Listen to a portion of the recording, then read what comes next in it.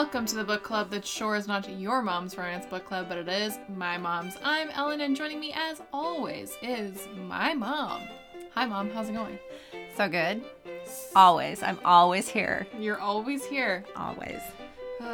Okay, so today we are going to be having a free-for-all where Woohoo! we talk about whatever book we want and you do the same. But first, Mom, what have you been reading and watching without revealing what your book is for the episode? Wow.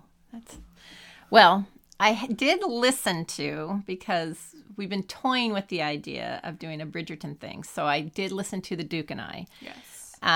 Again. I mean, I've read it multiple times. And I plan to continue with that. Yes. Because someone else just listened to them, so I have all the books on my Audible account. See, I did it for you. You're so thoughtful. So I listened to that. And then I read a different book. You read a different book. And then you read the book's sequel. Then now I'm on the second book in the series of the book I read. Yes. And watched. We haven't watched anything this week. Have we watched anything? Because I've been studying my brains out. Ellen's been MIA. And so that means Mom's not allowed to watch anything ever. So then she ends up watching a lot of Western TV and How I Met Your Mother episodes. Yeah, things that I've already seen. So those are the things she's allowed to watch. We are caught up on WandaVision, per usual. That's right. We watched WandaVision. And we today watched the Regé-Jean Page episode of SNL, which was delightful. I thought it was really funny. I thought it was funny. The monologue was... The monologue was hilarious. It's as I said on the group page, horniest episode of SNL ever. The audience was like into it. Yeah, the audience was quite ruckus. And you liked the driver's license sketch. I love the driver's license sketch. I sent it to my sister-in-law, Kristen, friend of the show. Because her and I are both like obsessed with that song, and she was like, "Yeah, see, they get it." I'm like, "I know, right?" Those guys get it. Yeah, because we love that song, and as Kristen has said, she's like, "I angrily sing that at Ryan, and he has no idea what the hell's going on." Why are you mad at me? You have to be. You're a man. You did this to me. Anyway, so I thoroughly enjoyed that. Also, the Loco song. I have that like stuck in my head since I saw it. That was pretty. It's pretty funny, entertaining as well. Yeah. Anyway, so for me, that's what I've been watching. And then reading. I've been reading test prep books. Lots and lots of test prep books. So I've been super exciting. Studying till her eyes bleed. Yeah, literally. Like I was telling Moms, my eyes are like killing me, and I think it's just from staring at pages all the livelong day. I'm taking my test on Tuesday, so for better or for worse, I will be done. And we'll let you know how that goes. Hopefully don't have to ever take it again. Hopefully. Everybody cross your fingers for me. So that's what we've been up to. Not too exciting, but... No, super boring. Quiet week. Yes, for Well, that's why I was able to listen to so many books, because Ellen's been studying. Well, and Mom's been, like, super jazzed on Gardenscapes and... Oh, my God. Matchington Mansion or whatever it's called. And so she's just been sitting there. Well, I listen to the books and I play my little games on the phone. Here's my problem, though. Is, oh, yeah. I had some credit card fraud this week, so I had to cancel my credit card, and now I can't do anything on my Apple account, so I can't. She can't buy more lives. Once I'm out of lives, I can't play anymore. So I was like, "Gosh, dang it!" Oh, first world problems. So today we are doing another episode of what we call the free for all. How it works is that Mom and I have both picked a book that we wanted to read. We're going to talk a little bit about it, and we have also opened it up to you to send in your own, what I like to call, book reports for a book that you have recently read. And once again, you guys really delivered eventually. We only had like 3 as of this morning, and I was like, we need more. And then a lot came in. So oh, good. Yeah. Good. So we are well stocked, and I appreciate you guys yet again for for showing up. We should do a write-in component to this because maybe not everyone's comfortable sending in a... No. Okay. Just a thought. I read all the time these comments. And it is a week where your eyes are bleeding. Yes, so. it's true. Okay, so I'm going to go first this time. I read Professional Development by Kate Canterbury, who we have featured on the show before. She wrote Before Girl. I was getting her mixed up with who wrote Love Lettering, and now I can't remember that person's name. Kate Claiborne. So Kate Claiborne and Kate Canterbury, I was getting mixed up. If you ask me what Before Girl's about, I won't remember. I know. But I do remember reading the book. Yes, likewise. And it was recommended by Lori because in the midst of all my studying, I was looking for just a short, sweet book that still qualified me to say I read a book this week for the free-for-all. And I hope you don't think that's cheating, but also I don't really care. It's just what I needed in this moment. So, of course, I turned to all of you for some novella recommendations. And just like always, you guys came through. Lori mentioned this book as the hero and heroine are actually teachers. And as I'm studying all of this teaching theory and all this crap that I have to learn to... That you'll never use again, ever, while you're teaching. I have to be able to learn. The problem is it's like all of world history, all of U.S. history, and then all of math. And well, that's all for a test I didn't have to take. And it's probably because I got mine right after I graduated from college, and you graduated from college a long time ago. So yeah, so they don't buy that I remember anything, and they'd be right. They'd be right. So I never had to take that test, but it's not fun. I don't recommend it. Not a fan. Anyway, so this book is perfectly in line with my interests right now, and it was actually quite fun because they would mention things, and I was like, oh, the oral reading assessment? You mean Fry's oral reading assessment, where children read for a minute, and then you count how many words they got correct and how many errors that they made, and then you divide that by the average, and then you take that, and that's their total score. I'm getting PTSD. And by first grade, they're supposed to know 60 words, and by second grade, they're supposed to know 100, and by third grade, they're supposed to read 114. You mean that one? Because I know that. That's more than I know. And I taught second graders how to read. Anyway, so, yeah. So it was quite fun because it was like terms that I recognized from all the stuff I've been learning nonstop for the past couple weeks. So this book is the first in her Benchmarks series. And from what I can tell, it is kind of an offshoot series of another book featured in a different series. And this book is about Tess and Drew, who are co-deans at a K-8 school, and they hate each other. He is kind of the dean over the older grades, and she's kind of over early elementary. And I know we say, they hate each other a lot in romance, but these two really are at each other's throats. And not always in a charming way. Not always in a they love each other. So, although it is not outright said for a while, but it's pretty obvious that Drew is doing it to hide some more amorous feelings, that he's being a dick, to kind hide. Of a hating game situation. Yeah, kind of a hating game, but he's way meaner, I think. And she's also way meaner. Well, that's funny because it's only a novella, so they have to get it fixed up in a very short amount of time. So, of course, their boss decides to send them to a professional development seminar together so that they can... I don't think I could read that book. I'm getting PTSD just listening to you talk about it. So that they can network and gain some insight and maybe hopefully learn to get along. And of course, they take that to the nth degree because they get along. I did hand gestures there. So we've got a modicum of forced proximity, which is then doubled when they get, wait for it, snowed in. Oh, of course they did. That's my problem. I wasn't a teacher where it snows. So yeah, so I really enjoyed this. It was perfect for what I was looking for right now. Right book, right time. And I thought it was like novellas. And we've talked about this before on the show, I think. Novellas sometimes tend to be like a little too short. Rushed. Or and this one's only 94 pages, so like I could have even read a longer novella that still would have classified as novella. And so sometimes I feel like they're kind of rushed, or sometimes I feel like it's really just no plot and lots of sex scenes. Like they just try to fill the normal sex scene quota in the length of a 94-page novel.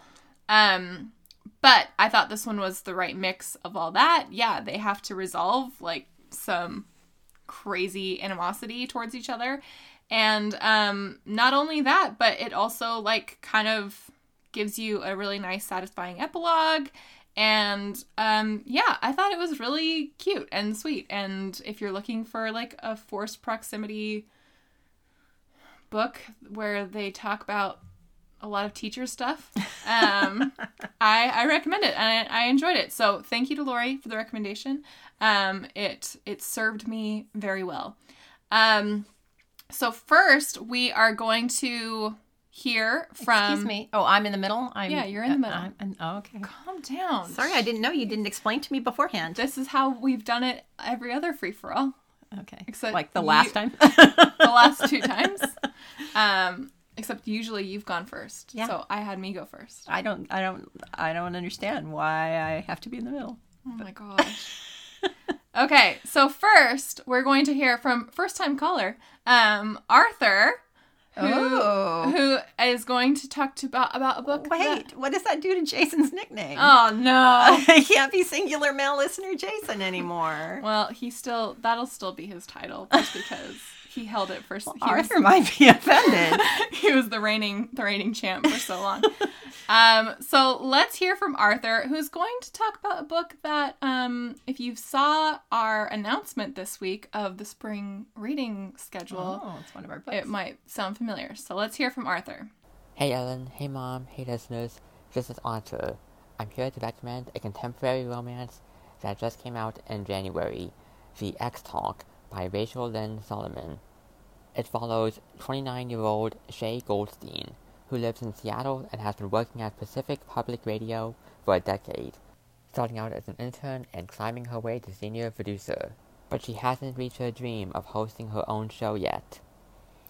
When the book begins, we see her deeply embroiled in a rivalry with a recent hire, 24-year-old reporter Dominic Young, who can't help but mention his master's degree in journalism from Northwestern at every possible opportunity. The station is looking for new shows to boost their ratings. So they hold a brainstorming session, and that's when Shay pitches a show co-hosted by exes, who can give advice and discuss the ups and downs of their own relationship. An idea which Dominic is quick to reject. Their ensuing clash ends up convincing their boss that Shay and Dominic, with their antagonistic chemistry, would be perfect for hosting this show, which gets named The X-Talk. But here's the catch. Shay and Dominic have never gone out. This was an incredibly enjoyable romance written by an author with a clear and thoughtful voice.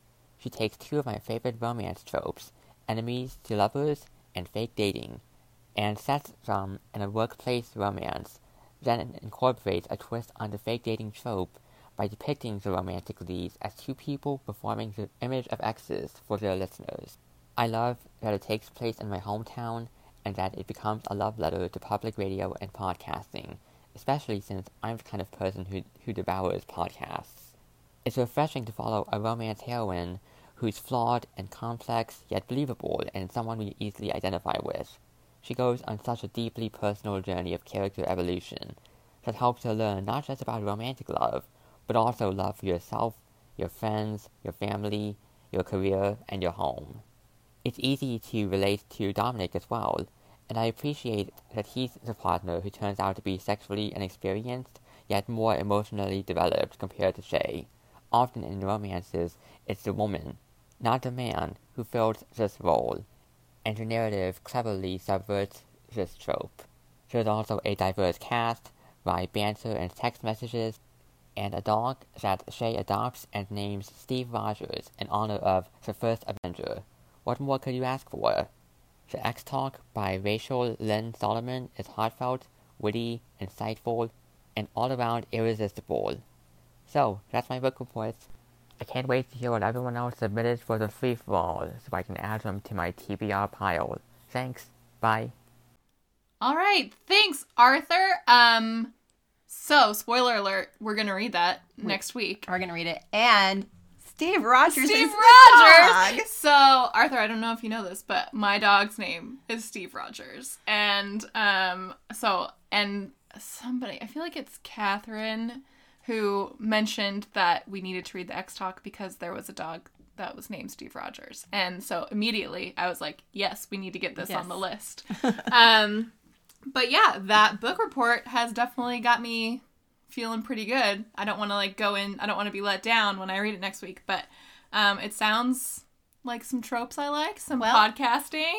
Last time when we put together the reading list, some of them were from the free-for-all that people have reported on. Yeah. So I think it's a good way to kind of get us jazzed about reading a book. For sure.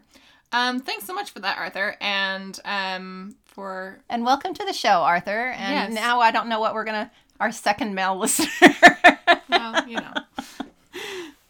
Okay, so next up we have Cassie. So let's hear what Cassie has been reading. Hey everyone, this is Cassie. The book I read for the free-for-all is Don't Kiss the Bride by Carrie Ann Cole. It's a new release contemporary romance, and it's available on Kindle Unlimited, which is always nice to find. This book has some of my favorite tropes, including marriage of convenience and age gap. So this book probably isn't mom-friendly since the heroine is 18 and the hero is 34.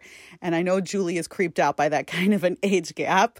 But Skylar is our heroine who has been neglected by her parents and has been struggling with some expensive health problems since she doesn't have health insurance. Jude is our hero who becomes Skylar's friend and offers to marry her so she can be on his health insurance plan and start the medical treatment and therapy she needs. They both agree to get married as friends, but then end up falling in love. This was a story of two broken people who help each other heal, and it ended up being the first 5-star book I've read in quite a while. I really loved it. Trigger warnings, though, for discussion of an eating disorder and some talk of a loved one dealing with drug addiction. Can't wait to hear what everyone else read. Thanks. All right, thanks for that, Cassie. Yeah, Mom did groan a little bit at that mention, but I'm not strictly opposed to that, and it's an intriguing plot. And 5 stars, you say? Interesting. Yeah, because I've been feeling like I haven't read a good 5-star in a while. Yeah. Even the ones we've done on the show, we haven't had a good I loved this in a long time. Yeah, that's probably since Riley Thorne, but yeah. But we'd also already read that one, so we already knew that we loved it. But okay, that sounds good. That was Don't Kiss the Bride by Carrie Ann Cole. And I get that not everyone has a problem with it. And I think it's probably the years of teaching that have made me think, practically high school kids with grown-ups is just, it makes me shudder a little bit. I get it. Okay, next we have Elsa. So let's hear from Elsa on what she's been reading. Hello, this is Elsa from Lawrence, Kansas. For this free-for-all episode, I read The Bridegroom Wore Plaid, which is book 1 in the McGregor series by Grace Burrows from around 2012. The hero is a Scottish Earl apparent whose older brother, Asher, is missing and presumed dead in Canada.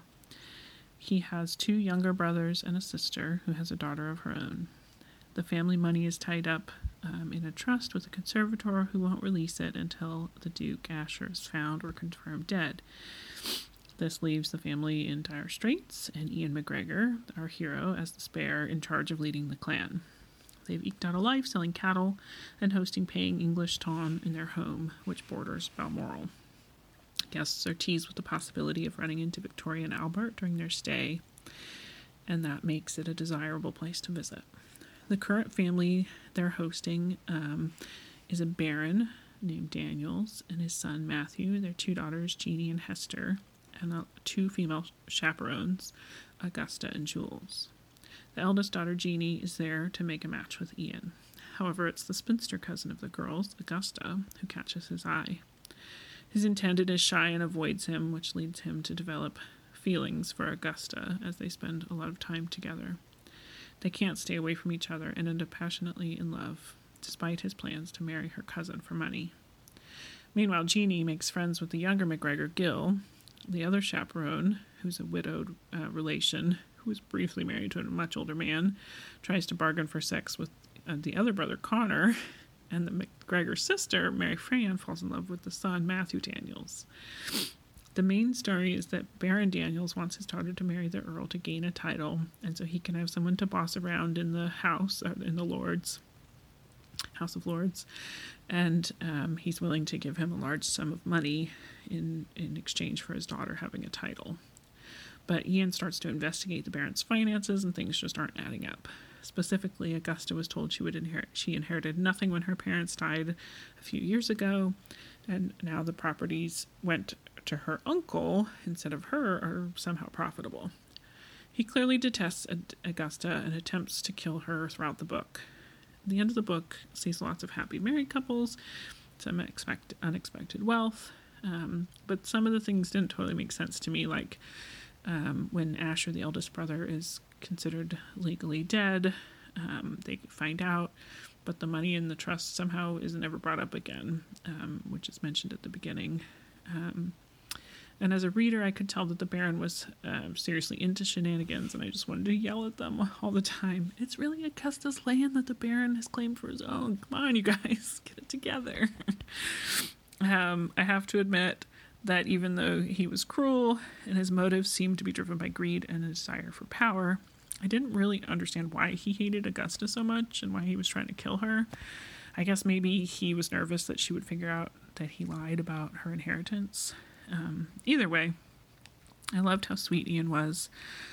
He was proud, gentle, passionate, and honorable.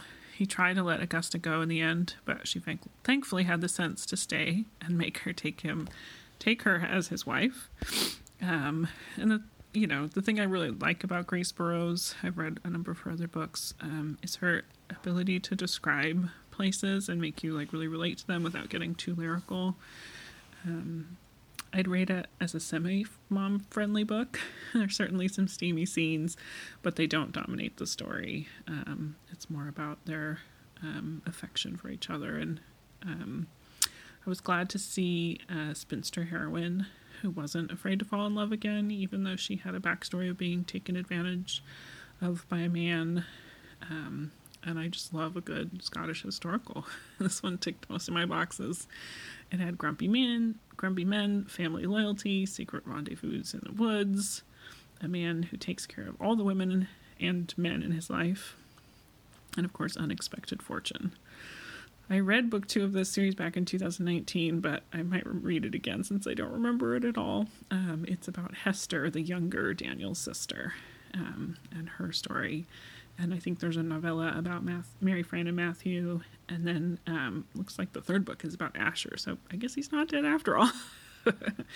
But that's my recommendation for this season. Thank you. Thank you, Elsa. Sounds pretty bonkers. Yeah, it does.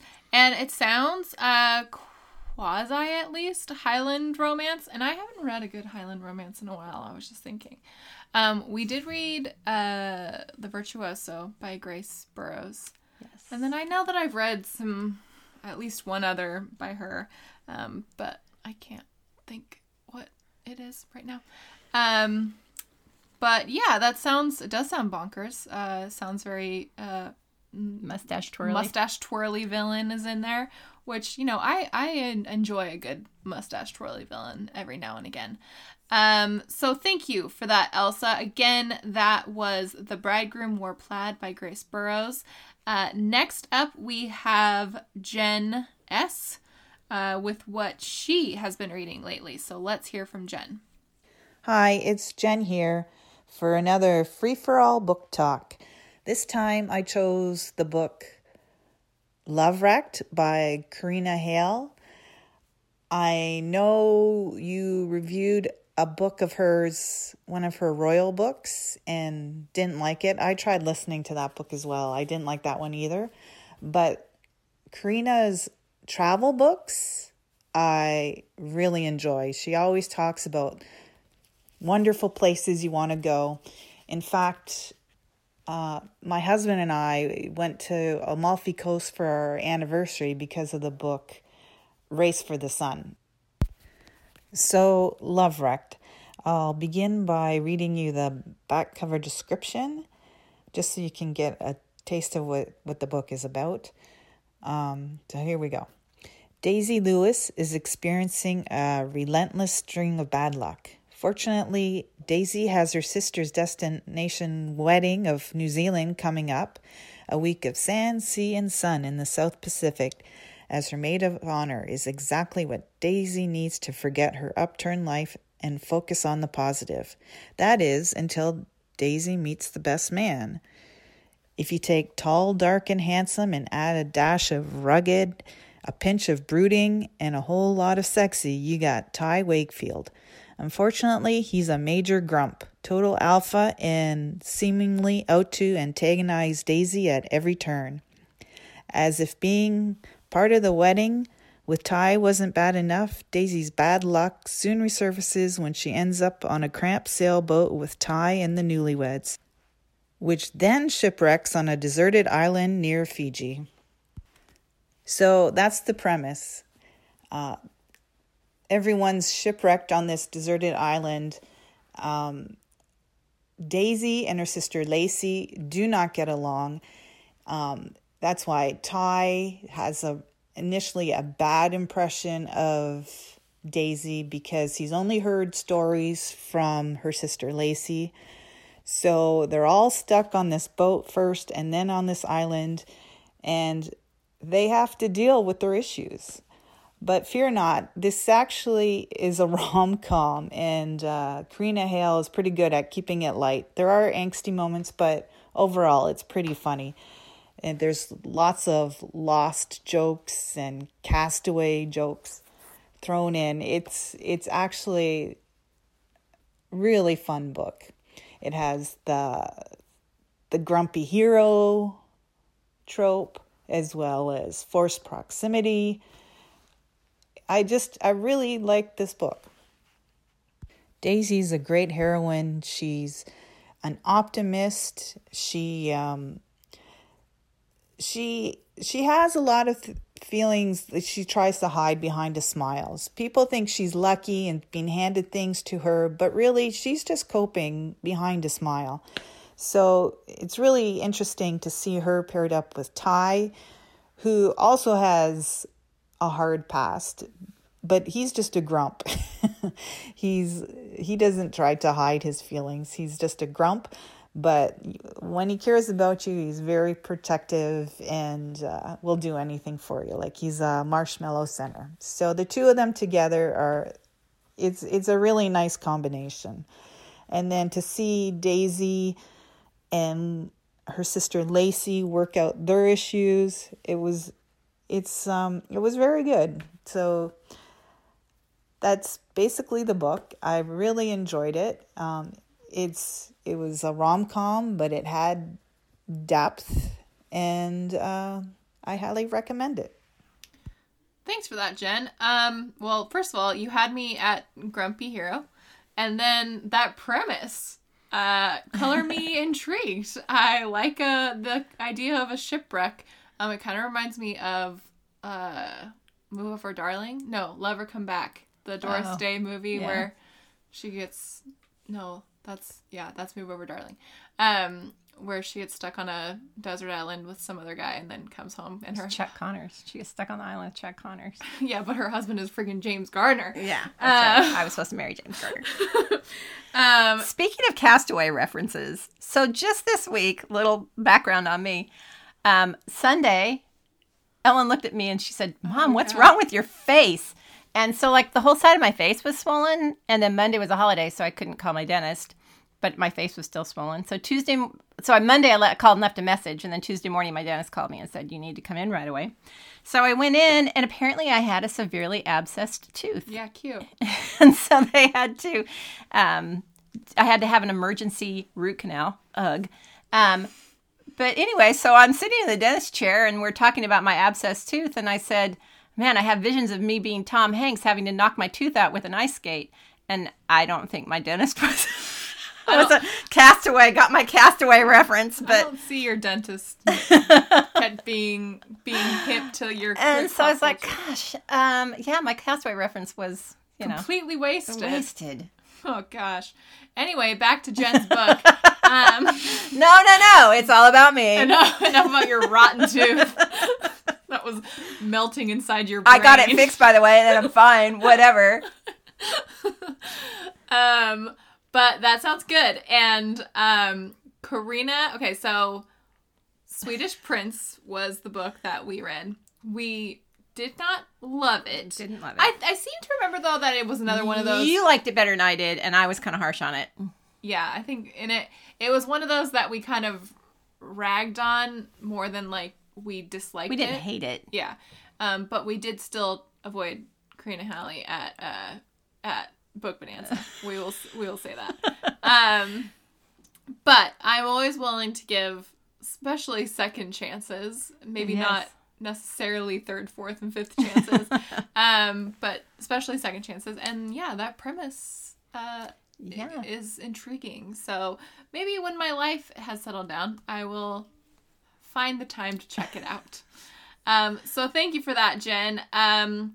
Next up, we have Jess with what she has been reading lately. So let's hear from Jess. Hi, Ellen. Hi, Mom. It's Jess.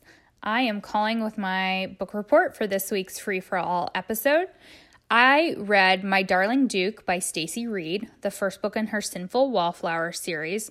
The series is about a group of friends, wallflowers, who are facing some difficult circumstances, and they decide they're each going to take control of their own fate.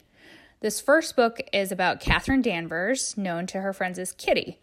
Kitty lives with her mother and two younger sisters. Her father has died some time before and left a mountain of debt, and her family is facing financial ruin. So Kitty hatches a plan. She's going to impress and gain favor in society and hopefully enable her sisters to make good matches by announcing that she's engaged to this reclusive, mysterious Duke of Thornton, whose name is Alexander. Kitty announces the engagement by sending a notice to the gossip newspaper, and then everything sort of starts spinning out of control from there. Suddenly, reporters are seeking her out for interviews. She's getting new ball gowns on the Duke's account. And then even the Duke's lawyers come and set her and her family up in this new fashionable house. All of this reaches Alexander, who's living in his country castle with his younger sister and servants who are more like friends and family than servants. Alexander has suffered over the past decade. He was in a terrible accident and suffered burns in a fire that ended up taking his parents' lives. He uses a wheelchair some of the time, but he can walk. Sometimes, though, he uses a cane to help him walk. Alexander has also been told by his doctors that he's impotent and will not be able to father children. So Alexander has decided for those reasons that he's not going to marry and that he'll let the dukedom pass to his cousin upon his death. But, dear reader, we know that Alexander's resolve not to marry will be tested. Anyway, Alexander is intrigued by all these newspaper articles and tales about his supposed fiancée, Kitty, that he decides to go to London and meet her. And needless to say, he's pretty intrigued. So the story sort of takes off from there as Kitty and Alexander get to know each other, like each other, and eventually fall in love with each other. And let me just say that things in Alexander's pants also start to feel things. Wink, wink. Anyway, this book is perfect for lovers of historical romance who like wallflowers, a tortured, scarred, grumpy hero, a strong, independent heroine, a spin on Beauty and the Beast. In this case, Alexander has a wonderful library and even a treasure room. For readers who also like slow burn romance, witty dialogue and banter, an only one bed moment, wooing through letters and small gifts. So it kind of has a lot of the things that romance readers love. I really enjoyed the book and recommend it. Also, at the time of this recording, the ebook is currently on sale for 99 cents, so it's a steal if you would like to check it out. So that's my book report. Can't wait to hear what everyone else is reading and add more to my TBR. Thanks. Thank you, Jess. That sounds intriguing. There's a lot there to love. There's a lot of things there that I like. And I had to look up Stacy Reid while you were talking because I was like, I know I've read some Stacy Reid, but it was like when I first started reading romance. So it was a long time ago. And I read her entire Wedded by Scandal. Now, if you asked me anything about what any of those books are about, I would not be able to tell you. Did I read Wedded by Scandal? No, because it was pre-me. It was pre-you reading them, I think. Anyway, so that sounds quite intriguing. And yeah, you can't beat 99 cents. Yeah. Go buy a 99-cent book. Shoot. And we're excited because Jess, quote unquote, won the opportunity to do an episode with us in the spring lineup. So she's going to be joining us for the Whiteout episode. So we're excited to get to hang out with Jess a little bit this coming month. Okay, and then before we take a break, we have one more, and it's a 3-for-1 because we have Jessica, Jason, and Megan with what they have been reading together. They have this cute little subgroup. Their own little subgroup. Yeah, which I love. So let's hear from them on what they have been reading. All right. Take it away, Megan. Guys. Hi, Mom and Ellen and all the Know-Yo-Mos. This is Megan, Jessica, and Jason. The little side book group. We started with our IAD, moved on to Sarah McLean, and we're doing our group book report again. This was my pick. We've done Jessica and Jason's picks before. I chose Captivated by Tessa Bailey and Eve Dangerfield.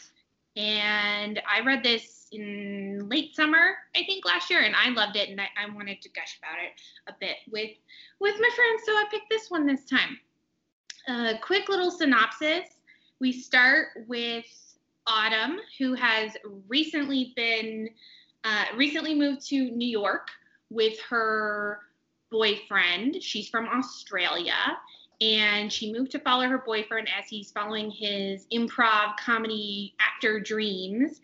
And then about 6 months in, finds out that he's been cheating on her with a bunch of improv groupies. So she kicks him to the curb, and we start about 2 weeks after that. And she is basically a hot mess. She's gone to work during the week. She's a vet. But then on the weekend, her apartment has become like a black hole of nothingness, of leftovers and grossness, and she's playing Arkham Asylum all night. She's just basically hasn't showered, hasn't done anything to keep herself up because she's depressed and doesn't know if she should go back to Australia or not. And the landlord rings the doorbell because her rent hasn't gone through. So she opens the door, is all freaking out because she doesn't want him to see how horrible her house is, and he tells her what's going on. And long story short, she writes down her new account information for him, and later realizes she wrote it on a piece of paper that includes an erotic drawing she did of him dominating her.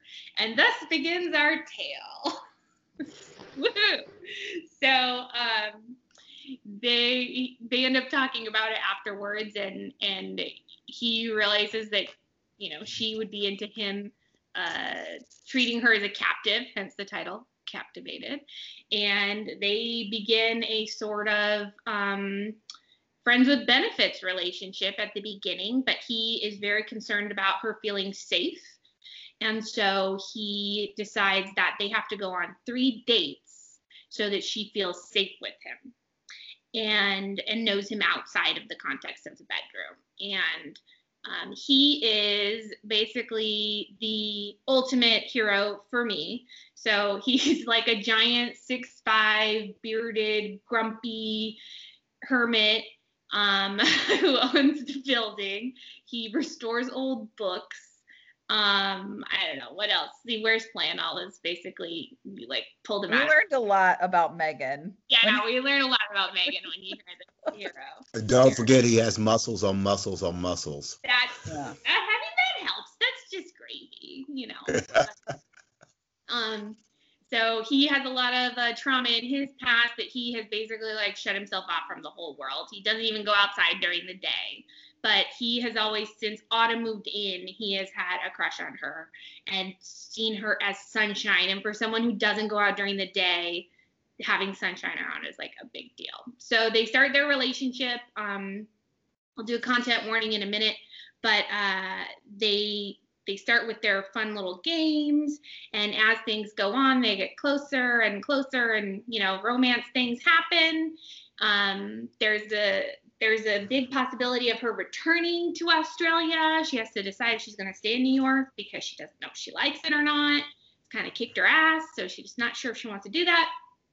And the big conflict occurs, and I think we can see things from both sides, which is great. I love a conflict that I can agree with both sides. He oversteps, but he does it for good reasons, just a little too far. And she's upset for very valid reasons. They don't wait too long. They don't turn off the phones. So we're all very happy with that. It's very swoony. For a book that has a lot of sex in it, it is a very swoony book. And I will also say that the sex scenes do really push the plot forward. They're not just gratuitous.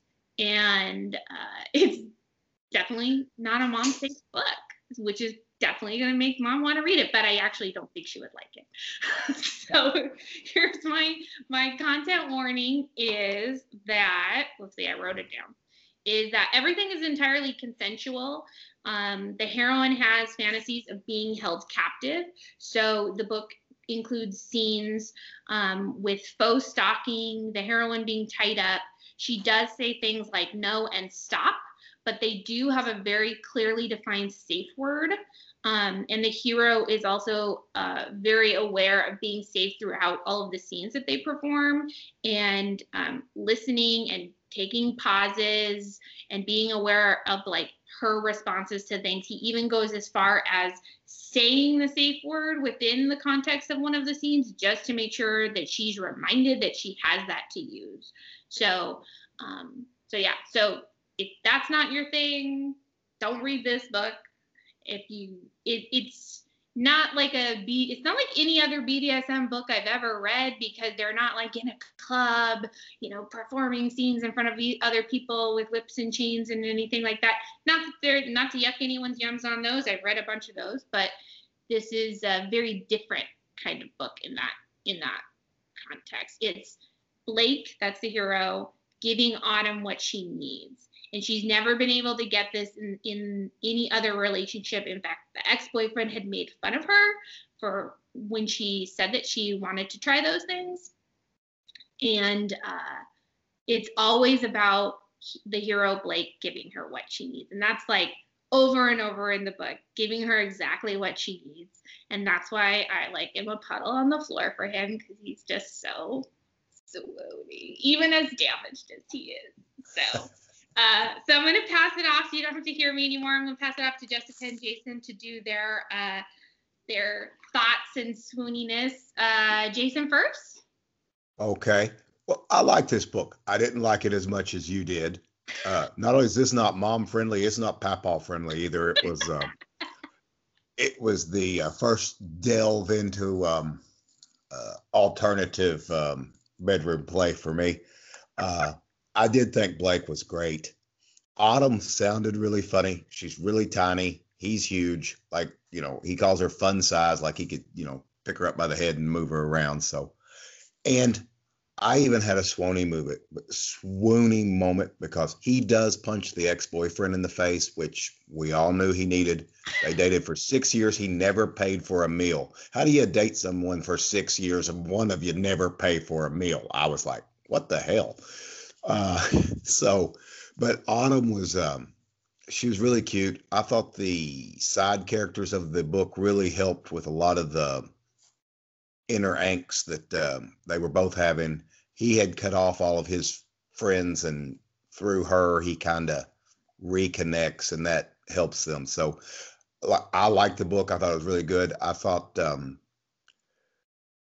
it seemed at times like it was one long sex scene to me, but it was the fact that they were either discussing it, plotting it, planning it, or carrying it out. So it was moving the story along. But I liked the book. I thought it was really well written. I thought the side characters were good. I just didn't love it at the level that some of us might have.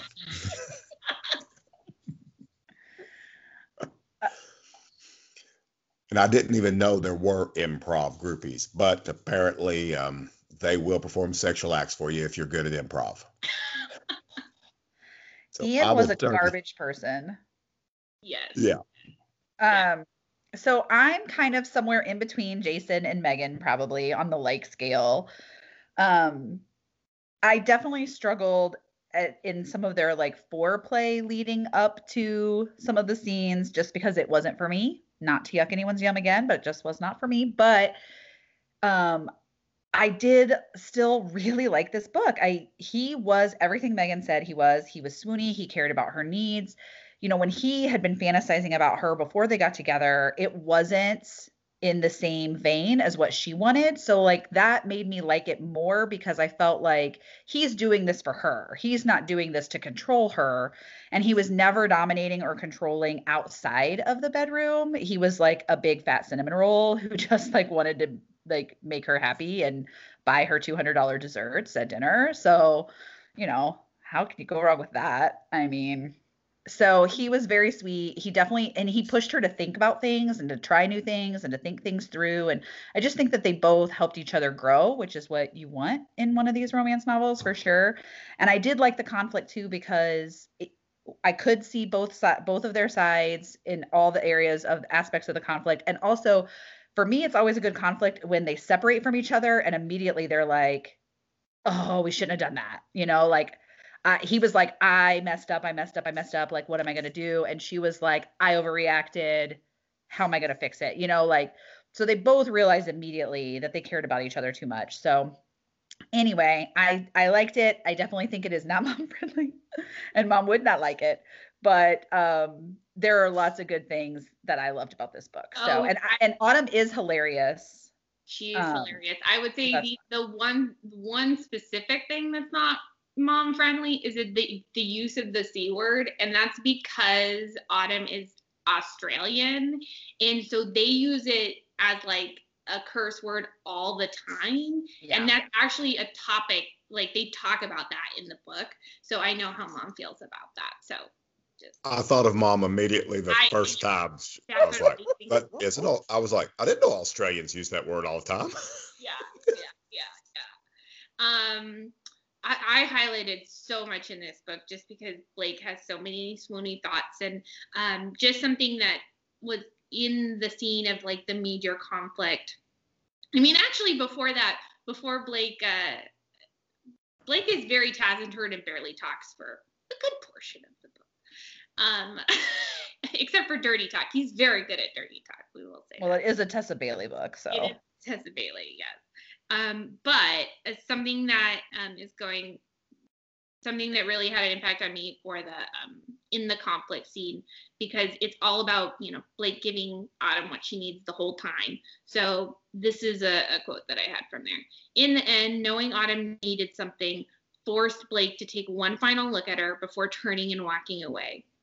Passing a very concerned and newly arrived Owen and Ryan as he went, half of himself remained in pieces on the sidewalk, scattered in his wake. He thought he'd known loss, but he hadn't known a fucking half, had he? This was loss. And this is because she asked him to leave. She said, I need you to leave. And that was just like, he had to give her what she needed. And I was in pieces on the sidewalk too with him, because he just was trying to do what he thought she would want, but it wasn't quite right. So. My swoony moment was he's trying to get her the whole time. He's trying to get her to like see herself in a different light, because she is always doing what her parents want her to do. She's always doing what Ian needs her to do. She's always doing what her friends want her to do. And she's never doing stuff for her. She dreams about things for her. She has notebooks and notebooks full of like things she wants to do. And she doesn't do them because she's always taking care of everybody else. And she finally opens up to him about some of her drama with her family. And she's really embarrassed afterwards. Like she feels like she shouldn't have burdened him with this or, you know, and he says, you know, he makes her look at him, which I love when he calls her fun size. And he says, you deserve to be the center of attention more than anyone I've ever met. And I just thought that was so sweet. So anyway, I loved They that. did let the ex-boyfriend at least have a little bit of a redeeming moment when he told her he had read her comedy books or comedy notebook and she was better than him. I thought that was at least you took him down at least a level from, because there for a while you're like, how could you have dated such an idiot? Seriously. So true. That was like over, they go through a period of time where they are, you know, it kind of skips, time jumps a little bit when they've been, you know, kind of doing their thing. And I love this little part where it said, where his bedside drawer had once been empty, it was now filled with rope, handcuffs, a gag, a notepad for ransom letters, new pictures he'd taken of Autumn on the sly, and the panties he'd confiscated. But when she left her joke notebook there, such a private part of herself that had been the most satisfying item of them all. Right. Oh. Okay, we're at 15 minutes. So we got to go. We're good. Bye, Ellen and Mom. Bye. I know I say this every time, but I love that they have like their little subgroup. I love that. Thank you guys so much for sending in that book, because that will never get read on this show. I love that they're watching out for me. And I love that they know you so well that I don't like the C word, and you know, I probably wouldn't be into the S&M sex, but So it might get talked about in the fact that maybe I'll read it, but Mom is not going to read it. I will no comment on whether or not I've read any BDSM books, Mom. Hey, no judgment. Whatever floats your boat. Yeah. Anyway, so and as soon as they were talking about a BDSM book by Tessa Bailey, I'm like, oh, that's going to be dirty and have lots of dirty talk, which we know that I hate. I don't like dirty talk. Is that right? Yeah. Anyway, so that was quite delightful to hear you guys talk about all the things that Mom would not like. So again, that was Jessica, Jason, and Megan with Captivated by Tessa Bailey and Eve Dangerfield. And for now, we are going to take a quick break because we have some business to take care of. And then we'll be back to hear from some more of you on what you've been reading. So and mine. And Mom's. Gosh. So stay with us. It's time for a break. It's time for a break. The break is when we do the news and mail. I like to surprise Mom with the break jingle now. Okay, so a couple things. First of all, as kind of hinted at previously, we have the spring lineup was announced this past week in the midst of everything else I was doing. So I'm going to run through what we have coming up in the next few months and, what we have to look forward to read together. So March 1st, next week, we will be talking about The X-Talk by Rachel Lynn Solomon.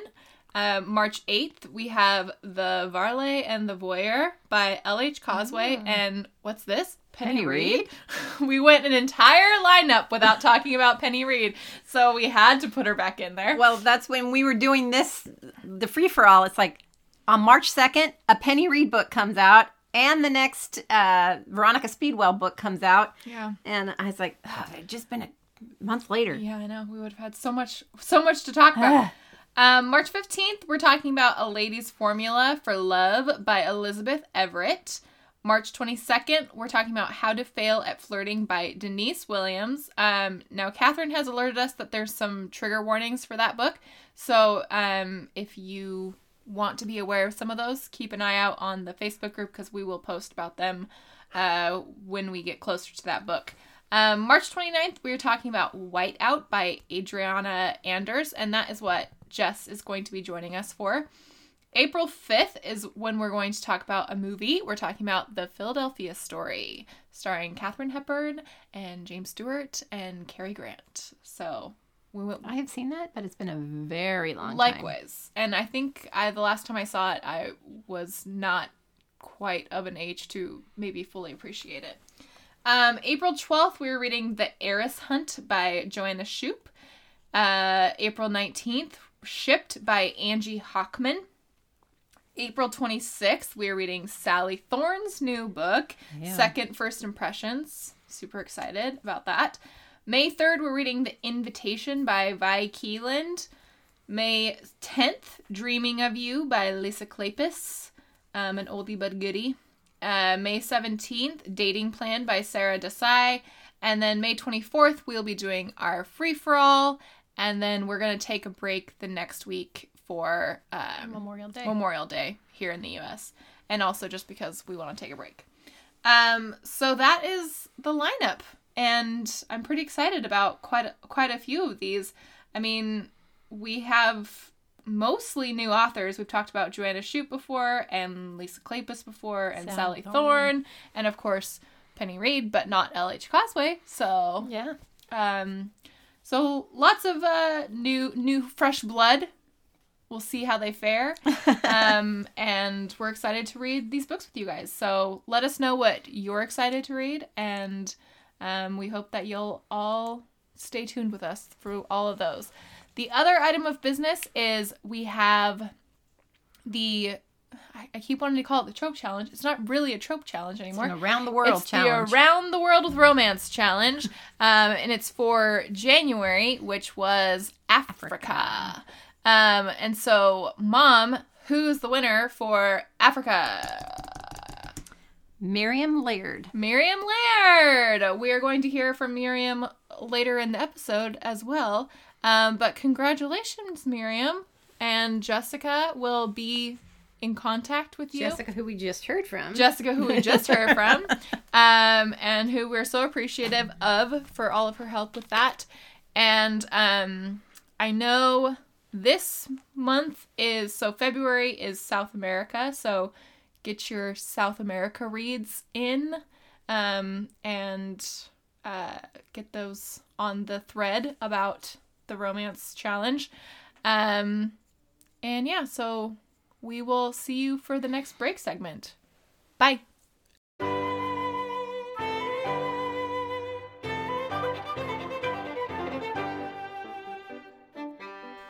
Welcome back. So now, just to get her off my freaking back, we're going to hear from Mom on what she read. So Mom, what have you been reading? Well, actually, I was having a hard time coming up with a book. She was. And Ellen mentioned that someone had tweeted us. Oh, yes. Let me figure out who that was. And said, tweet us with a book description that she thought I would really like. Yes, she mentioned, it's at squirrel_ong on, no, that's her name. Her name is at jaylee_joe22 on Twitter. She recommended a book, and if you like Code of Honor. Yeah. No. It was if you like Camilla Monk's Spotless series. And I was like, well, you know who really liked Camilla Monk's Spotless series was Mom. So I'm going to tell Mom about it. So she recommended the book Flirting with Danger, which is a Samantha Jellicoe book by Suzanne Enoch. Yes. And so that's the book that I read. Which we've read, England's Perfect Hero. Yes. By Suzanne Enoch. Suzanne Enoch. Anyway, it's about Samantha Jellicoe, who is a cat burglar, you would say. And so she breaks into this billionaire's house to steal something. She's been hired to steal something from him. And while she's there, he interrupts her while she's breaking into his house. And then this bomb goes off in his house. And she's wearing Kevlar vest. And she throws herself on him. She saves his life. And then afterwards, he's knocked unconscious and she drags him down to where he'd be safe and not in the fire or anything. And so but now one of the security guards is killed when the bomb goes off. And they are blaming her for having set off the bomb or having bombed the house. And she didn't put the bomb there. And so she goes to the billionaire, sneaks into his house one night and says, I didn't do this. And he says, I know you didn't do this or you wouldn't have saved my life. And she says, so I need you to help me clear my name. So they start working together to figure out who did it to help her clear her name. Well, you know, he's a hot, hunky billionaire, of course. Lots of sex ensues. Yeah. And no, but it was fun because it was kind of a mystery, kind of a adventure. Yeah, suspense. Action adventure. And crazy stuff happens. And then there's a lot of sex. And he's super hot. So I'm reading the second book right now. It was a fun read, really fun read. And now and so they kind of get together, and in the second book, they are trying to sort out all their problems that they have because she's not the typical girl that he dates. And he's used to people just falling in line. Yes. Doing what he wants. And she's like, nuh-uh. And anyway, so they're fun reads. It's very entertaining and I'm enjoying them immensely. Good. So good recommendation. Yes. Yeah. So thank you to our new friend on Twitter who recommended that. Okay. Enough of us. Gosh, we're boring. Let's we talk about this all the time. Let's get back to you guys. So next up we have Catherine with what she's been reading. So let's hear from Catherine. Hey everyone. This time I read The Hunt Masquerade by Millie Taden. I've been reading a lot of werewolf, shifter, fated mates lately, and I go back and forth on my feelings about the fated mates trope. It's not one I necessarily gravitate towards, and it can sometimes feel like a lot of insta-love out of nowhere. But I do get the appeal that you and your person, or wolf, or whomever, are meant to be together. So for this one, The Hunt Masquerade by Millie Taden, I like the approach that the wolf shifter hero Rush takes. He's at a party and he sees this beautiful woman, Chantel. She's a clothing designer, and his wolf is like, hey, by the way, that's our mate. And instead of claiming her or being weird about it, he takes it as a signal that he should get to know her and spend time with her. So it's a much more rational approach than we normally see with fated mates. And I think the other shifters could take notes from Rush because his way was a lot more effective at winning over his lady. It's part of a series, but I read the second one first, so you really don't need to read them in order. There is an overarching paranormal style conflict, but the chunk of it that was in this book was easy enough for someone like me who usually struggles with fantasy plots to follow. This was my first Millie Taden book, but it looks like she has a ton of books, and now I'm reading the first one in the series, The Hunt. So I would recommend this one for anyone who is in the middle of reading a ton of werewolf books or other shifter books, and you want to throw in a different kind of hero or a different kind of plot line. Add this one to the mix. It's cute. It's fun. And I know that everyone was asking for werewolf books back in October, not necessarily now in the middle of February, but that's what I got. All right, y'all take care. Bye. Hey, Catherine. Werewolves can be read any time of the year. It's just that, October is when we're all seeking them out, I guess. But that sounds cute. And yeah, I agree. Like, I enjoy a good fated mate every once in a while, but yeah, sometimes their approach is a little ham-handed, or ham-fisted, I guess is the phrase. And yeah, I think if they all just worked with a little more finesse, that they might be a little more successful in their initial approach. Instead of just, we need to do this. Yeah, instead of just being like, I must have you now and I will take you to my dungeon and well, a lot of times the women are just like, you. yes, do it. And it's like, Jeez. Oh, mom hasn't read any Cressley Cole where they are not like, yes, please do it. They're like, oh, hell no. That's usually how that goes. You won't let me read Cressley Cole. Cole. Now that I've broken you, maybe we could do a Cressley Cole. But I don't know. It's been a while since I read a Cressley Cole. Maybe I'm not remembering them accurately. But maybe this one would be good because she says it's sweet. So maybe it's less Cressley Cole-esque. All right. Thank you for that, Catherine. That was, again, Catherine with The Hunt, Masquerade by Millie Taden. Next, let's hear from Miriam and her cute accent on what she's been reading. Hi, it's Miriam here.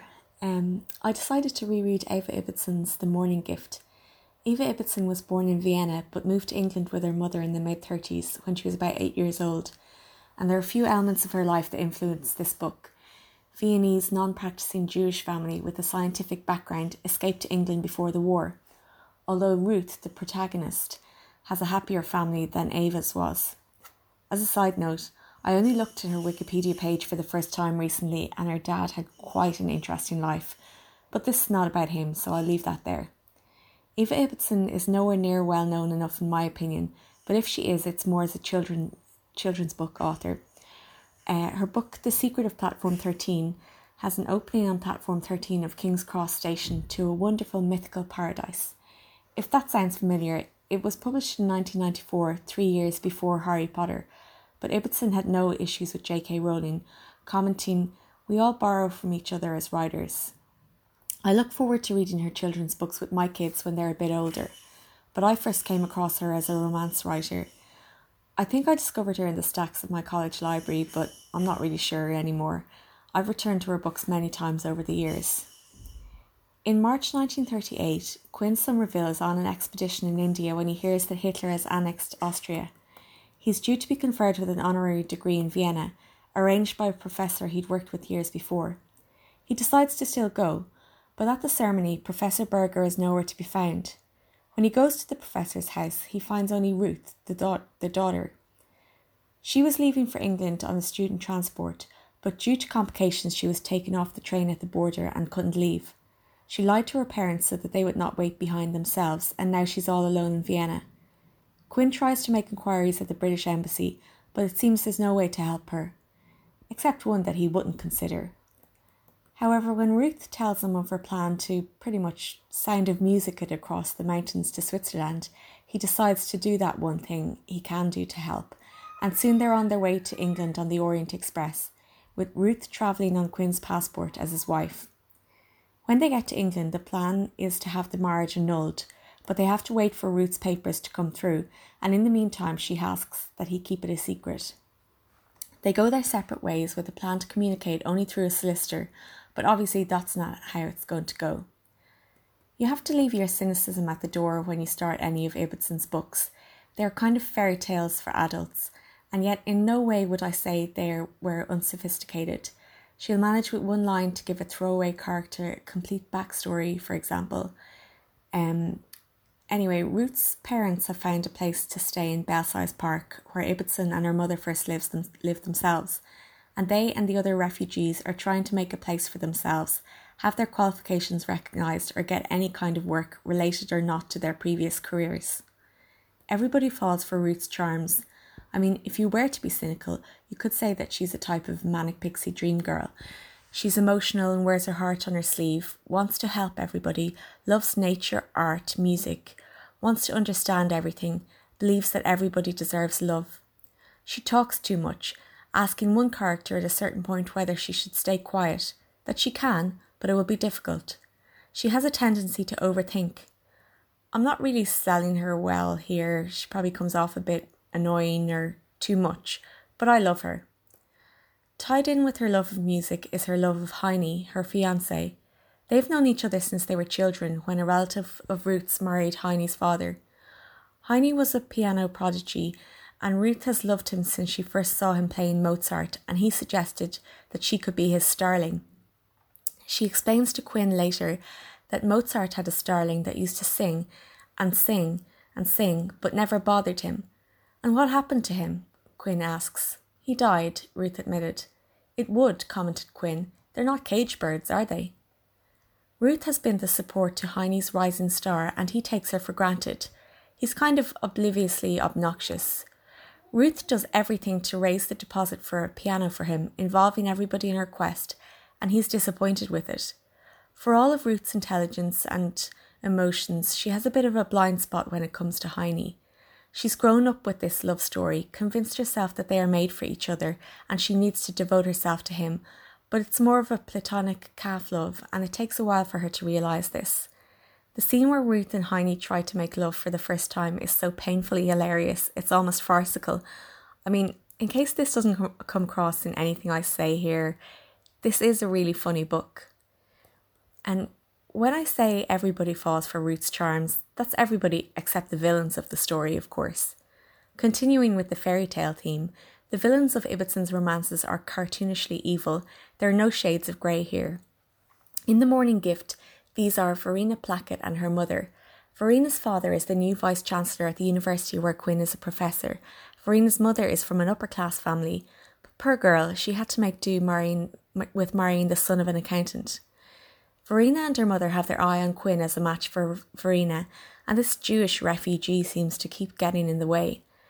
As Lady Plackett puts it, well, of course, it doesn't do to say so, but one can't help feeling that they've rather taken over.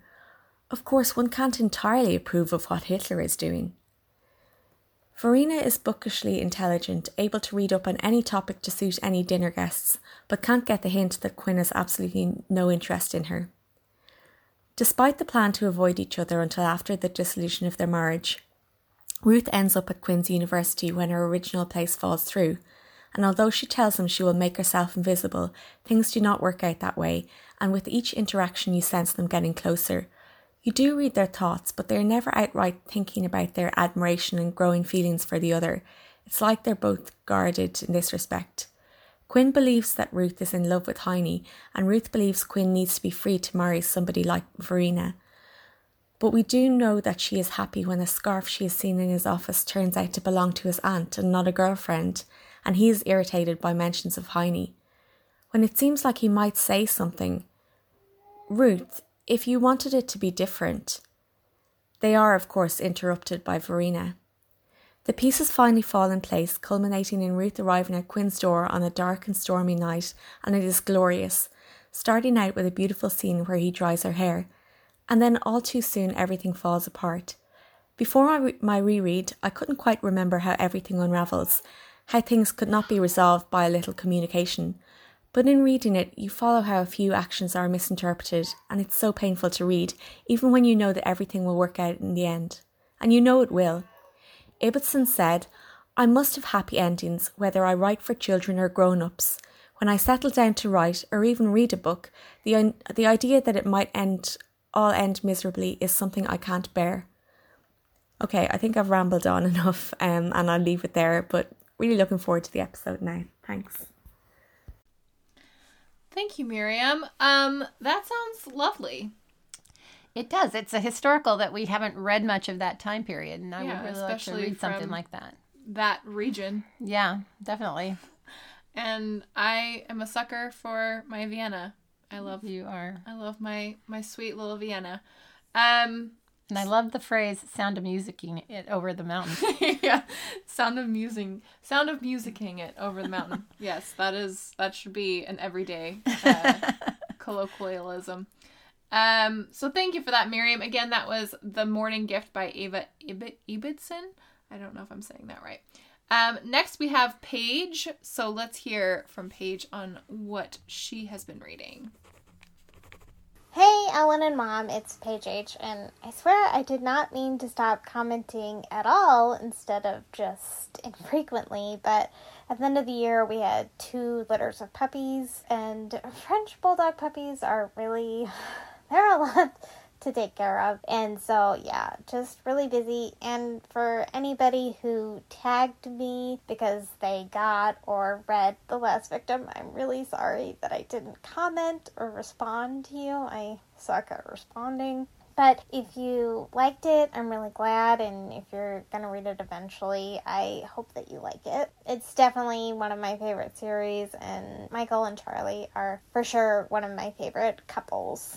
Anyway, moving on to the book that I decided to do for this free-for-all. That is The AI Who Loved Me by Alyssa Cole. I read it on Valentine's Day, and I just really loved it so much. It's my favorite book from Alyssa Cole. It was just one of those books where I felt like I was actively falling in love with the story and the characters while I was reading it, and it was so wonderful. It's not a very long book, but there's a lot of levels to it. It's set in the future, and Trinity is the heroine, and she's recovering from an accident, so she's been working from home, and one of her neighbor's nephews moves in, and his name is Leeway, and he is the AI. She obviously doesn't know he's an AI at first, but when she finds out, she decides to help him learn how to act like a human, because it'd be dangerous for him if he was found out to be an AI, because the government kind of sucks in that world. So yeah, they start spending a lot of time with each other and they fall in love. One of my favorite things about this book is watching Leeway's journey on basically becoming human. You know, at the beginning he starts out pretty cold, even though he's interested in Trinity from the get-go. But just watching him warm up and discover emotions and how to identify them and how things make him feel, and ultimately watching him fall in love with Trinity was just really sweet and pure and special, and I loved every minute of it. I really hope that Alyssa Cole writes in this world again, because there's, a couple other characters that I'd like to get their stories too. The AI Who Loved Me was fun and sweet and light, but it still made my heart hurt sometimes, but in a good way, It was just all the things, and you should definitely give it a chance. Though I will say it was originally an Audible original, but I think that you should actually read the ebook version, just because when I went to put my review on Goodreads, a lot of the reviews were negative, and that all seemed to be tied to the audiobook. But when I went to Amazon, the reviews were much more positive, and I think that's because people actually read the ebook instead of just listening to it. I just don't think you will have the same experience. It's really charming reading about Leeway and Trinity and all that they're going through, and I just don't think that translates well when you're listening to the audiobook. So I definitely recommend the ebook, and it's perfect for if you just need, a light read that will make you feel happy and tug on your heartstrings a little. So give it a try, and I will talk to you guys, if not before the next free-for-all, definitely by the next free-for-all. So see you guys later. Bye.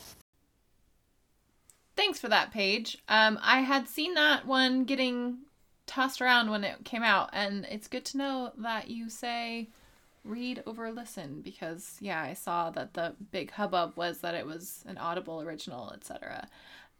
So that's good to know, because I am intrigued by AI romance, just to see how that works out. I've never read anything like that. That would be different. Yeah, it would be. So that, color me intrigued, like I always am with your guys' book reports.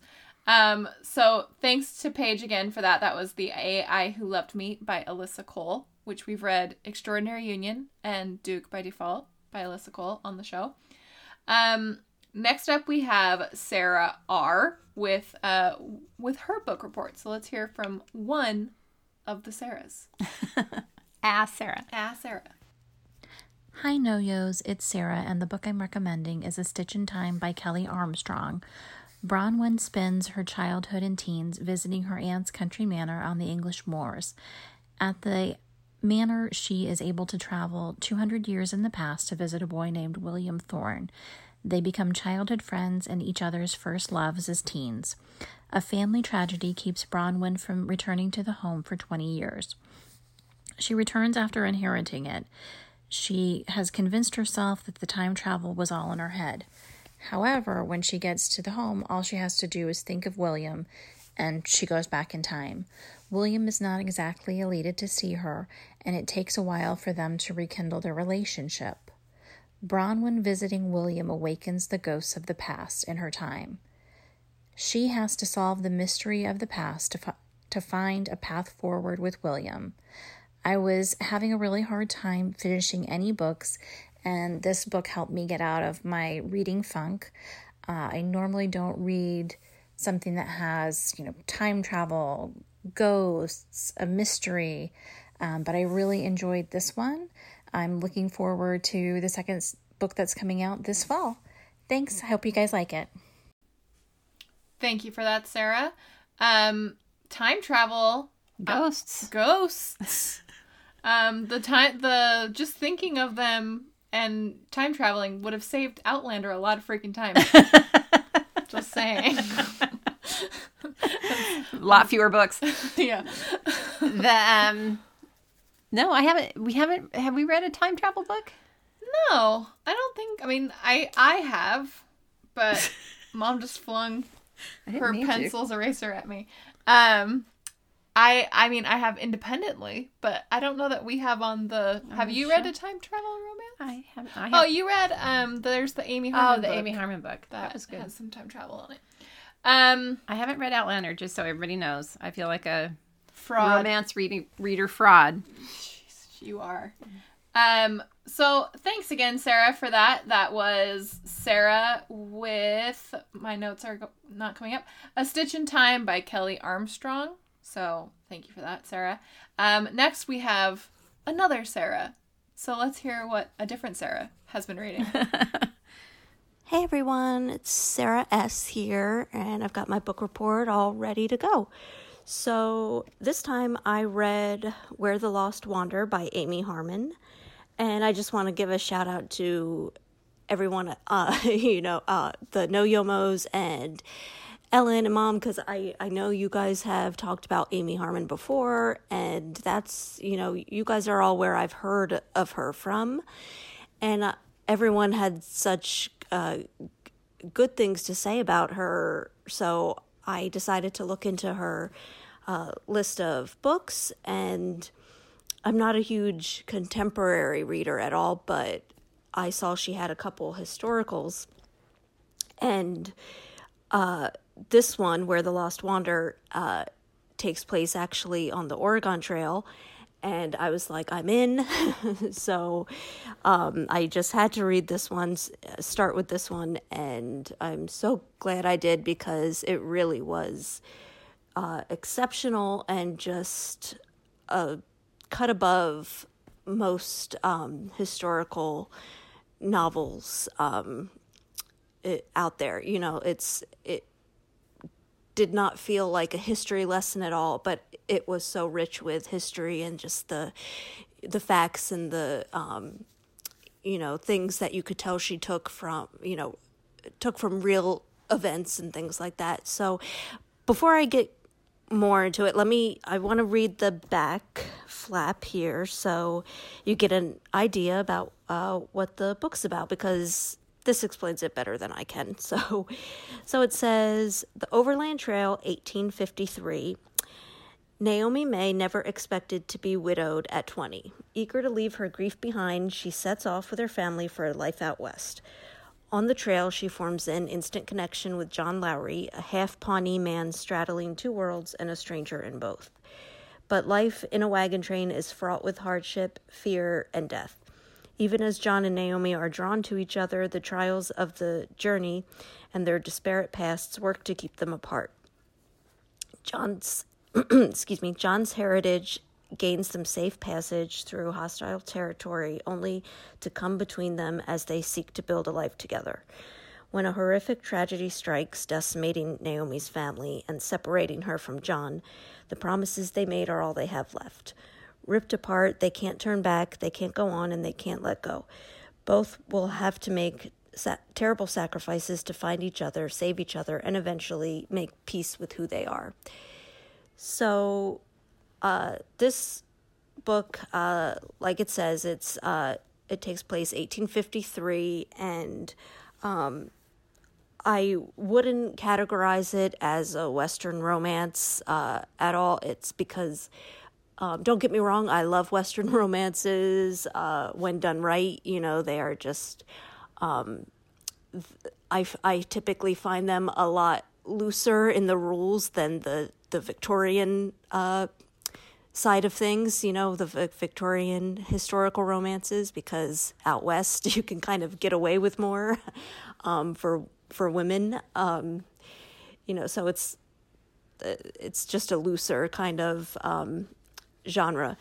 So I like that a bit when I need a break from the historical romances, but I don't want people to get scared thinking that this is a Western or, like the Cowboys and Indians kind of thing and, all hokey like that. It's nothing like that. And those of you that know Amy Harmon, how her writing is and how, she keeps things very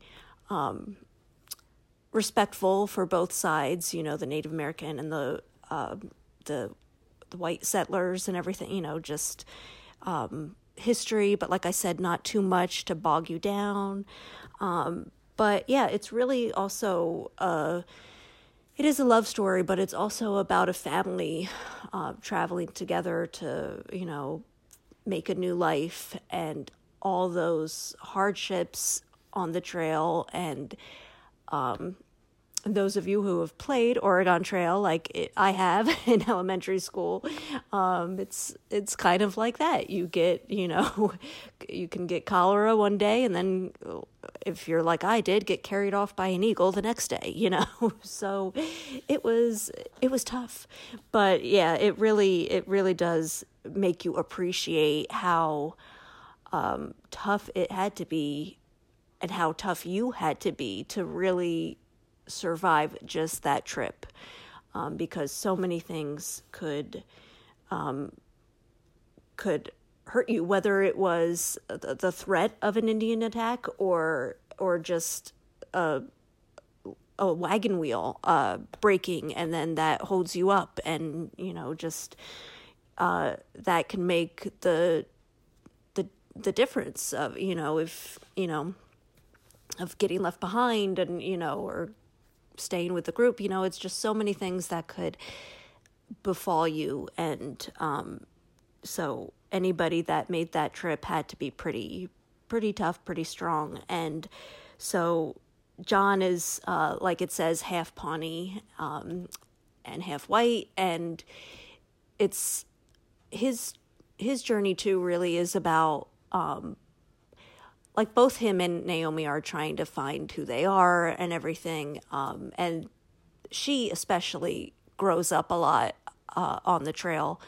And his issue is, he never, being half Pawnee, he doesn't feel like he's ever belonged in either world. He lives with his white father and his wife, but he's never really felt like he's belonged there. He never really felt wanted by his father. And you actually come to find that that's, there's more to it than that, but keep in mind, this was an era that, men didn't really easily show affection, and, things like that. So he just never felt loved or wanted. And then from his Native American side, he never felt accepted by them either, because he has white blood in him too. So they looked at him and knew he was Pawnee, but also knew he wasn't 100% Pawnee. So it was kind of a double whammy, and he just never felt like he fit anywhere. And then through meeting Naomi and just those two kind of getting to know each other on the trail and falling in love, they do find who they are through each other and through these trials and tribulations they have to go through together. But it is also a story of family love and, bonds, and just sticking together and, for better or worse. And sometimes it just the whole idea that family doesn't have to be blood related. And so I don't want to say too much more and give too much away, but it starts out kind of with a bang and this big tragedy, and then we kind of go back in time a bit to see what led up to that and the events, before that. And so it was just really, really well written, really well done. And she does, there are, like I said before, she writes about the Native Americans and how it's not always, they're not always portrayed in the best light in books like this. And I don't want people to get afraid of, of that whole thing. And, because she does say too, like, she had to use some language, being that she's writing about this time in history. And so she had to use some language that she probably wouldn't normally use. When I read that at the end, I couldn't really remember, like, I'm not exactly sure what she was referring to, because I don't remember any huge, like the N-word. You would remember if somebody used the N-word in the book. And it's, so for this, I couldn't really remember what she was referring to, aside from the fact that, they're referred to as Indians in the book, and, it's an Indian attack, and and that's true to the time. That is what it would have been called back then. And Native Americans would have been called much worse than Indians, or, so, like I said, I couldn't recall if she used any of the other terms. I can't recall right off the bat. But I do know that everything else, was handled really respectfully and does a great job of showing both sides, how tough it was for the Native Americans, how tough it was for the white settlers, because, a lot of them just coming out for a better life, would be attacked and were innocent, had nothing to do with, but the Native Americans, where they were coming from, was a lot of it was in retaliation to maybe what the Army's done to them, or, right before, or something, or just protecting their land, so it just, there's nobody won in the whole situation, certainly not the Native Americans, and a lot of it innocent settlers lost their lives too. So I think it just does a great job of showing that, this is the way that it was, and there's nothing we could do about it now to change it, but there were some beautiful things that still existed, like love, and hence where Naomi and John come in. And so it was a really beautiful love story. But like I said, I just didn't want people to hear Western and run for the hills, or because it's really more like a Midwestern, but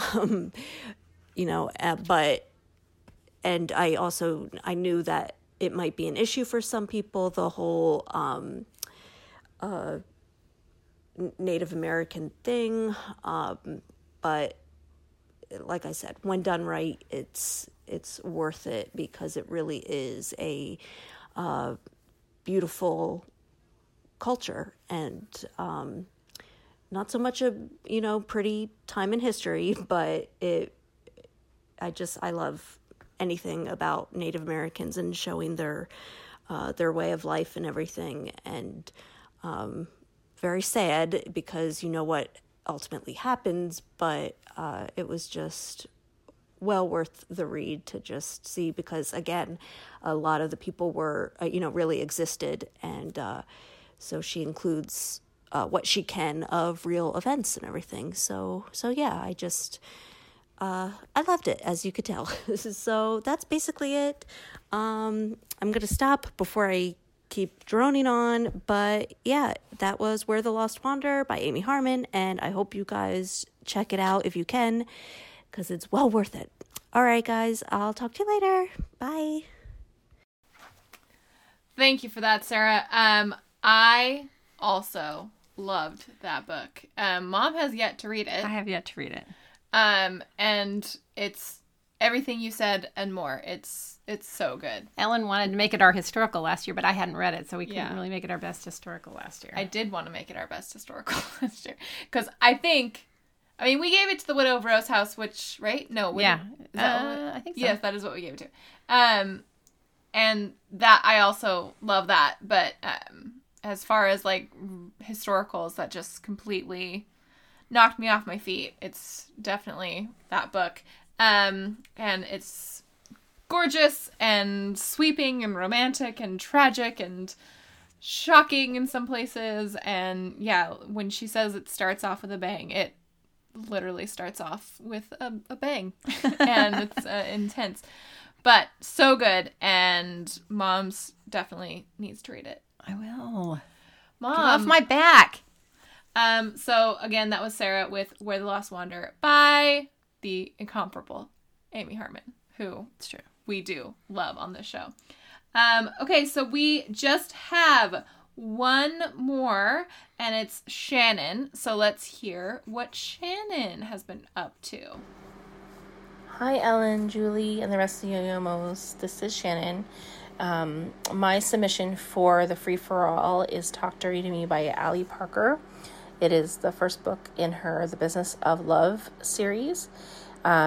It's about a plus-size girl named Vanessa who is self-conscious about her body and is shy and introverted. She's never had a boyfriend or any really romance at all. And then, but she has the secret. At night, she is Nessa Knight, and she is a love guru who gives advice about love and relationships to callers on a radio talk show. And one of those callers, Mr. No Name, who is a regular on the show, turns out to be an old crush of hers and her brother's best friend. And his name is Reese. So Reese ends up finding her, kind of he shows up for a family event and sees her after a long period of time and says, whoa, look, how much she's changed. And of course, her big brother says, hands off my sister. But he can't help himself. So he tries to, meet up with Vanny and see her and kind of interact with her because he just really is attracted to her. And he finds out through, just talking with her that she's got this high school reunion coming up that she's nervous about. So he suggests, in order to, spend more time with her and get to know her more, that he be her fake fiance at the reunion. So it looks like she's, got all together and she's got this really handsome guy that she's going to marry. So she doesn't look like she's coming to the reunion with, nothing to be proud of. And so as they get together, there's, they start learning more about each other to pull off this fake engagement. There is a bit of some love, blurred lines, maybe some hot and heavy situations, and maybe in a relationship building. But there's a secret. She knows that he is Mr. No Name, and that she has been giving him love advice in the past, but she's never told him that she is Nessa Knight. So this book is really great. I really liked it. I thought it was really cute. I almost gave it a full 5 stars. I really liked Reese. I thought he was very understanding and gentle with her, with all of her insecurities. But there was a couple of issues that I had. One, there's no safe sex whatsoever in this book. It's, it's the pull-out method. It's completely ridiculous. And two, I didn't like the ending. And I thought that it could have ended, earlier, nicer, more simpler, more sweeter. I just felt that Vanny came off very, mean and kind of hurtful and stuff. And I didn't like that about the ending. I thought it could have ended better where she was more kind and more understanding of Rhys. But if you read, I don't want to spoil the ending for everybody, but if you read the ending and you want to talk about it, let me know. And that's it. Okay. Shannon. You had Ellen with so many tropes. Yeah, that was really firing on all cylinders until you got to that ending part. But I'm still, I've read a lot of books that I don't love the ending on. But Brother's Best Friend, Secret Identities, Fake Relationship, I was like, yes. You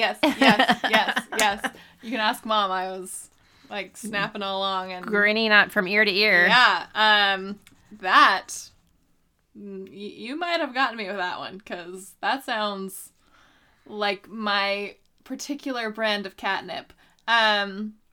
So, thank you to Shannon. Again, that was Talk Dirty to Me, which also, that title, by Allie Parker. And thank you to all of you. Any thoughts on... No, it's once again... It's a whole bunch of books that seem very intriguing. I know. You guys, when I don't have enough time to be reading, you deliver all these books that I want to read. So that was the free-for-all. We had so much fun hearing from so many of you, as we always do. We just love turning this episode over to you guys. We would love to hear more from you on our Facebook page, our Facebook group, which is Not Your Mom's Facebook group, our Goodreads group, our Twitter and Instagram, which are both at Not Your Mom's Rom, or you can email us at notyourmomsromancebookclub@gmail.com. So if you want to read along with us and email us with your thoughts, or if you would like to suggest a book for us to read, we'd love to hear from you. On March 1st, we're kicking off the spring reading lineup, and we will be discussing The X-Talk by Rachel Lynn Solomon. Remember, you can subscribe on iTunes, Google Play, Stitcher, Spotify, and wherever your favorite podcasts are sold for free. Don't forget to leave a review because it helps the show, and we honestly just love to read them. All right, thanks, Mom. You're so welcome, Ellen. And thanks to all of you. Thanks to all of you. This was your show. Yes, for sure. And we will see you next time. Bye. Bye. Not Your Mom's Romance Book Club is part of the Frolic Podcast Network. You can find more outstanding podcasts to subscribe to at frolic.media/podcasts.